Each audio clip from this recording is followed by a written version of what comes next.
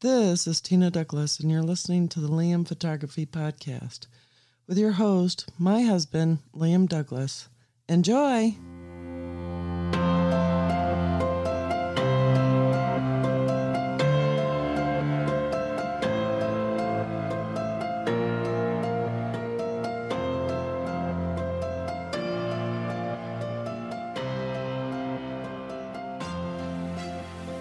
Greetings, everybody. You're listening to the Liam Photography Podcast. I'm your host, Liam Douglas, and this is episode 129. I want to take a moment right now to thank all of my listeners for subscribing, rating, and reviewing in Apple Podcasts, Google Podcasts, Spotify, and anywhere else you might be getting your podcasts. So for today's episode, the topic is Keep Down the Noise. Now, this week's topic is another topic that I frequently get questions about from new photographers, student photographers.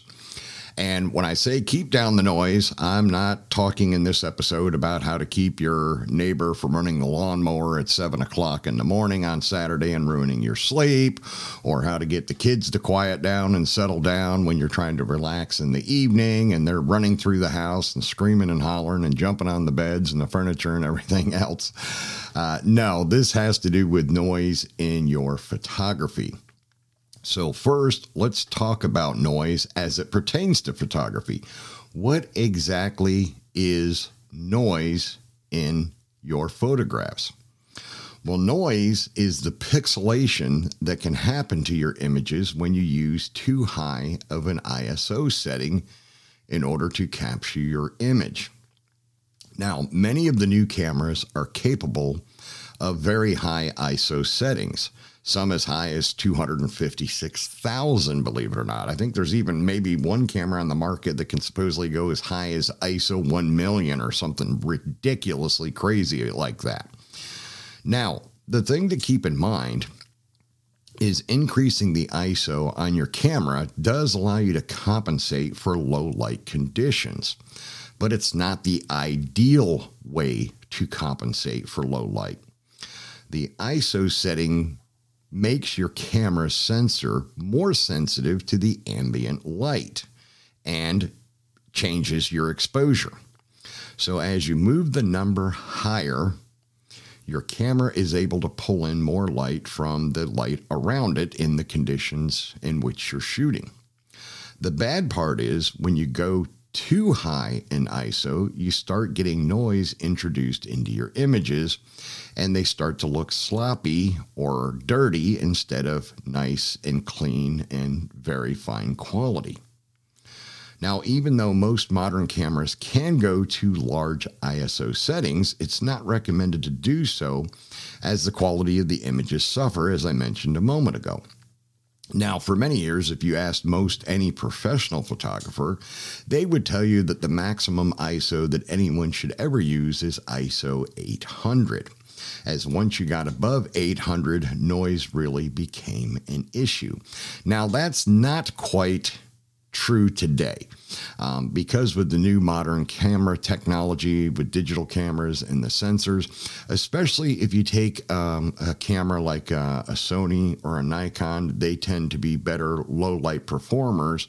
Although Canon has gotten a lot better, especially with their most recent additions in the R5 and the R6, their two latest mirrorless full frame cameras.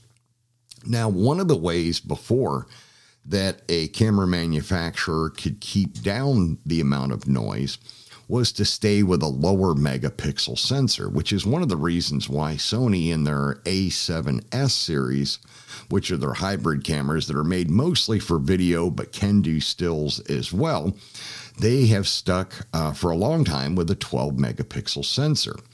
Now, Canon did the same thing in their flagship DSLR, the 1DX series. They've kept the sensor at 20 megapixels, even though they have other cameras that go considerably higher. You had the 5DS and the 5DSR at 50.1 megapixels.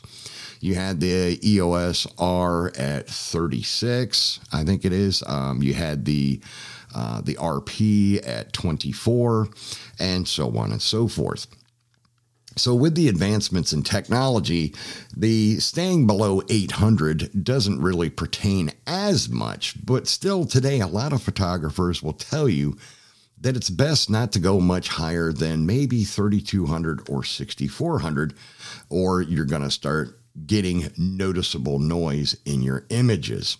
And that's just the nature of the beast. When you're compensating for low light conditions by using your ISO, which again is not the ideal way to do it, you're going to introduce these artifacts into your images.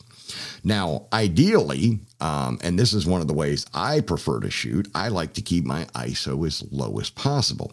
In the day, in the daytime, especially in the summer, if I'm outdoor shooting, I like to have my ISO at 100, or if with the expanded ranges on most Canon cameras, you can get as low as ISO 50. That's even better. So I like to stay as low as possible in ISO, even with the newer, more modern cameras, just because I want to keep my images as clean as possible. And that is the best way to do it, is to keep the ISO as low as possible. So now, how do you keep down the noise if you're shooting in less than ideal lighting conditions? Well, the first thing you can do is use a better lens, one that's capable of a wider aperture to allow more light to get to your sensor. Now, the other option is you can also use artificial lighting such as strobes or speed lights or continuous light kits or something of that nature. Now, the wide lens option is the best, as a lens with a wider aperture will naturally allow more light into your sensor.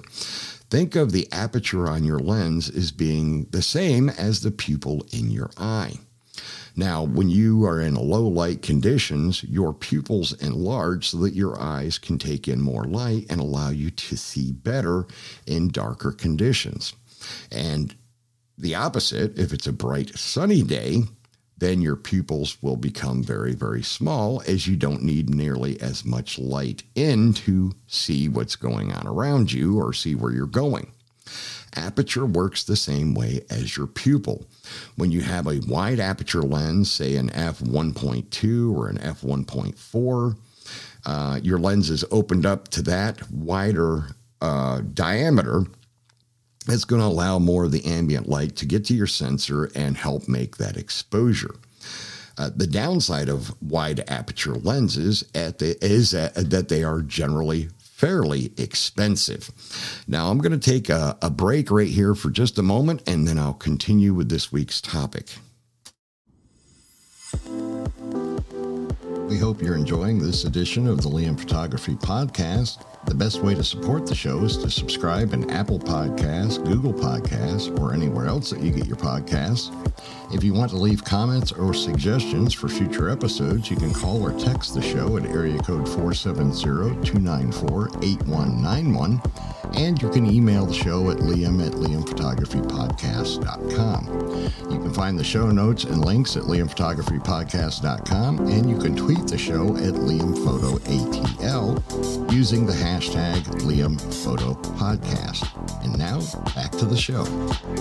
Okay, and we're back. So, as I mentioned a moment ago, a wider aperture lens is going to be considerably more expensive than a more narrowed aperture lens. So, let me give you a good example. The most popular lens in the world, regardless of who the manufacturer is the 70 to 200 millimeters. Now, the 70 to 200 millimeter lens from most any manufacturer comes in at least two versions, an f4 and an f2.8. Now, the f4 is a fantastic lens, and it will make beautiful images, especially if you're outdoors with good light. But if you need to shoot indoors, say at a concert or an indoor sport like basketball, the f2.8 is going to work better because it can open wider than the f4 by 2 stops. So it's going to let 2 stops more light get to your sensor to make the exposure. And so that's going to make a tremendous difference in your image quality and your performance when you're in those low light situations. Now, of course, the difference between the f2 and the f4 lens, aside from 2 stops of light gathering power, is the price and the weight.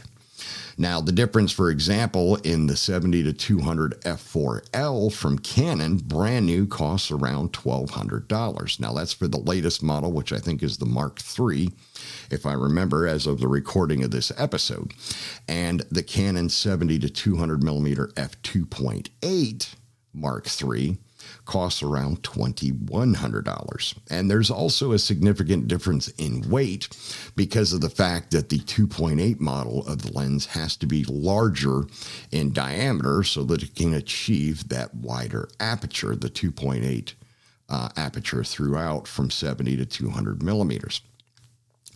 Now, as I mentioned earlier, the other option to prevent noise is to use artificial lighting, such as speed lights, strobes, or hot lights, or even continuous LED lights, which I've switched to just because I don't like using the harsh, hot tungsten bulbs that originally came in my continuous lighting kit. I've swapped them out for natural daylight quality LED bulbs that are just as bright, actually maybe a little bit brighter, and they don't generate the heat. So if you're doing portraits, they're not going to make your model uncomfortable by bathing them in a constant heat wave as you're doing the photo shoot. Now, the lights are nice because they will allow you to keep your camera's ISO down really low, as long as the lights are powerful enough to compensate for the poor natural lighting. Now, flash, though, in some situations is not ideal, such as at concerts or indoor sports, is the flash can become distracting, which is why if you're at a basketball game or watching one on TV, you'll notice that most all of the sports photographers there will have no flash at all, but will instead have those big fat 2.8 millimeter 70-200s or 400 millimeter lenses, something like that. They're going to be using those to get those fantastic shots they need for sports magazines, websites, Twitter, Instagram, Facebook, whatever it's going to be, wherever the outlet is that the images are going to be disseminated to.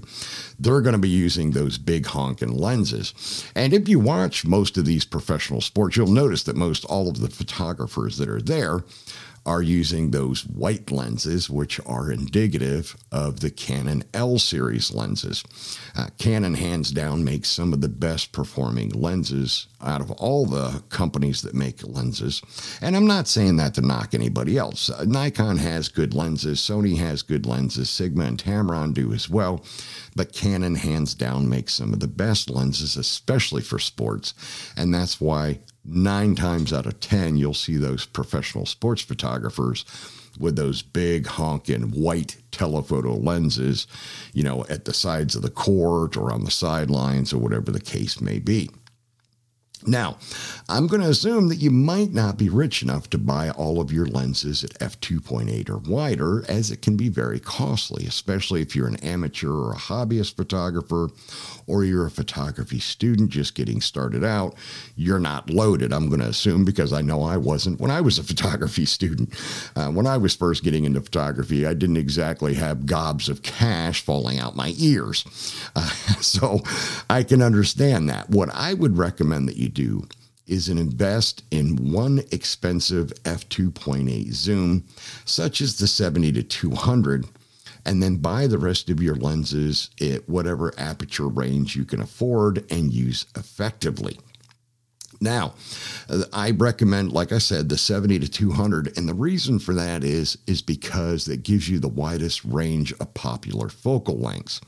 When you have the 70-200, you don't have the 50, which is a popular focal length, but you do have 70. You've got 85, which is a popular portrait focal length. You have 105, which is another popular portrait focal length. And then you've got 135, which for the Canon users is another popular portrait focal length. And then, of course, you've got the 200 millimeters on the far end to give you a little bit of additional reach. And if you need to save money, like I said, if you're not crawling in, if you're not bathing in cash every night at home like Scrooge McDuck, look for an older generation of a 70-200. As I mentioned a couple of moments ago, the latest model of the 70-200 f4L is $1,200. However, if you also go on Amazon and look for the first generation or the first version of the Canon 70-200 f4L, you can get that one for about $500 because it's been around for a number of years. And it's not a bad lens. I'm not going to say that it's a terrible lens just because it's quite a few years old now. It's still going to get the job done. Well, it works the same with the 70-200 2.8. $2,200 is what the Mark III version of that lens is going to cost you.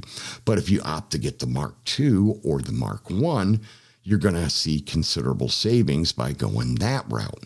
And the other option is you can always go to a third-party manufacturer like Sigma or Tamron, where you could get, for example, Tamron's latest 70-200 2.8 is their G2 series. That's their higher quality lens, and you can get that one for considerably less than the Canon model. I'm not going to swear off the top of my head. I think the Tamron model runs about $1,200 or $1,300, maybe $1,400 for their 2.8. 70-200 versus Canon's being $2,200. So there's significant savings there. Now, another thing that you can do is if you want to try a good 70-200 2.8, you can always rent one from someone like lensrentals.com.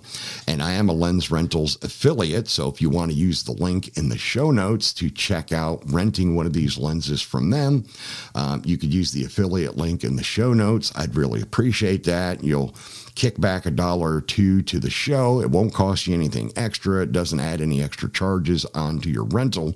It just helps out the show a little bit. Now, the nice thing about lensrentals.com is you can try before you buy. So you could rent the lens for a week or 2 weeks or a month, just depending on what your needs are, what your situation is. Maybe you're going to shoot a wedding for a family member. It's your first time doing a wedding and you really want to have a 70-200 2.8, but you don't have, $1,300 to $2,200 to drop on one right now. Well, you can go to somebody like the folks at lensrentals.com and you could rent one for a week for, I don't know, maybe $70 or something like that. I don't know the pricing right off the top of my head at the moment, but just to give you an idea, considerably less money than you would put out to buy one if money's tight or you're not 100% certain that that's the wide aperture telephoto lens you want to go with. Now, some people opt to go with this 24-70 as their first 2.8 throughout lens. That's another good option to go with. The nice thing about the 24-70, especially if you're a Canon shooter, is it's also a fantastic lens to use for videography. So if you're going to be doing stills and video as well, maybe that's the better option for you to go with. You won't have as long a reach on the long end of the lens, but you will have a much wider field of view on the short end, and you'll still be getting that f2.8 aperture throughout, which is going to help keep down the noise in your images. Remember to check out the Liam Photography Podcast Facebook group. It is a private group, and you must answer a security question to join, which is the name of the host of the show, myself, Liam. And I've also opened it up to allow you to give the name of a previous guest on the show to show that you are a listener. Once you are in the group, you are free to post your own original work. I'm also the admin of the Fujifilm GFX 50R group, which is the largest group for the 50R on Facebook. If you own or plan to own the 50R, you can request to join that group, but you do have to answer 2 security questions to join that group. You can find my work at liamphotography.net and follow me on Instagram, Facebook, and Twitter at liamphotoatl. If you like abandoned buildings and history, you can find my projects at forgottenpiecesofgeorgia.com and forgottenpiecesofpennsylvania.com. All right, and that is going to wrap up episode 129 of the Liam Photography Podcast. I want to thank all of my listeners once again for subscribing, rating, and reviewing in Apple Podcasts, Google Podcasts, Spotify, and anywhere else you might be getting your podcasts. I also wanted to remind you that the first book in my Forgotten Pieces of Georgia series, The Northwest Counties, is now on sale. You can pick up a signed copy at the liamphotography.net online store, or you can get an unsigned copy at Amazon.com or BarnesandNoble.com. I also wanted to remind my listeners to check out my YouTube channel, Aperture Assassin, as well as the YouTube channels for Forgotten Pieces of Georgia and Forgotten Pieces of Pennsylvania. Those will be in the show notes so that you can check them out. Please go ahead and hit like, subscribe, hit the little bell icon so you get notified when new videos release. And I will see you all again in another 7 days.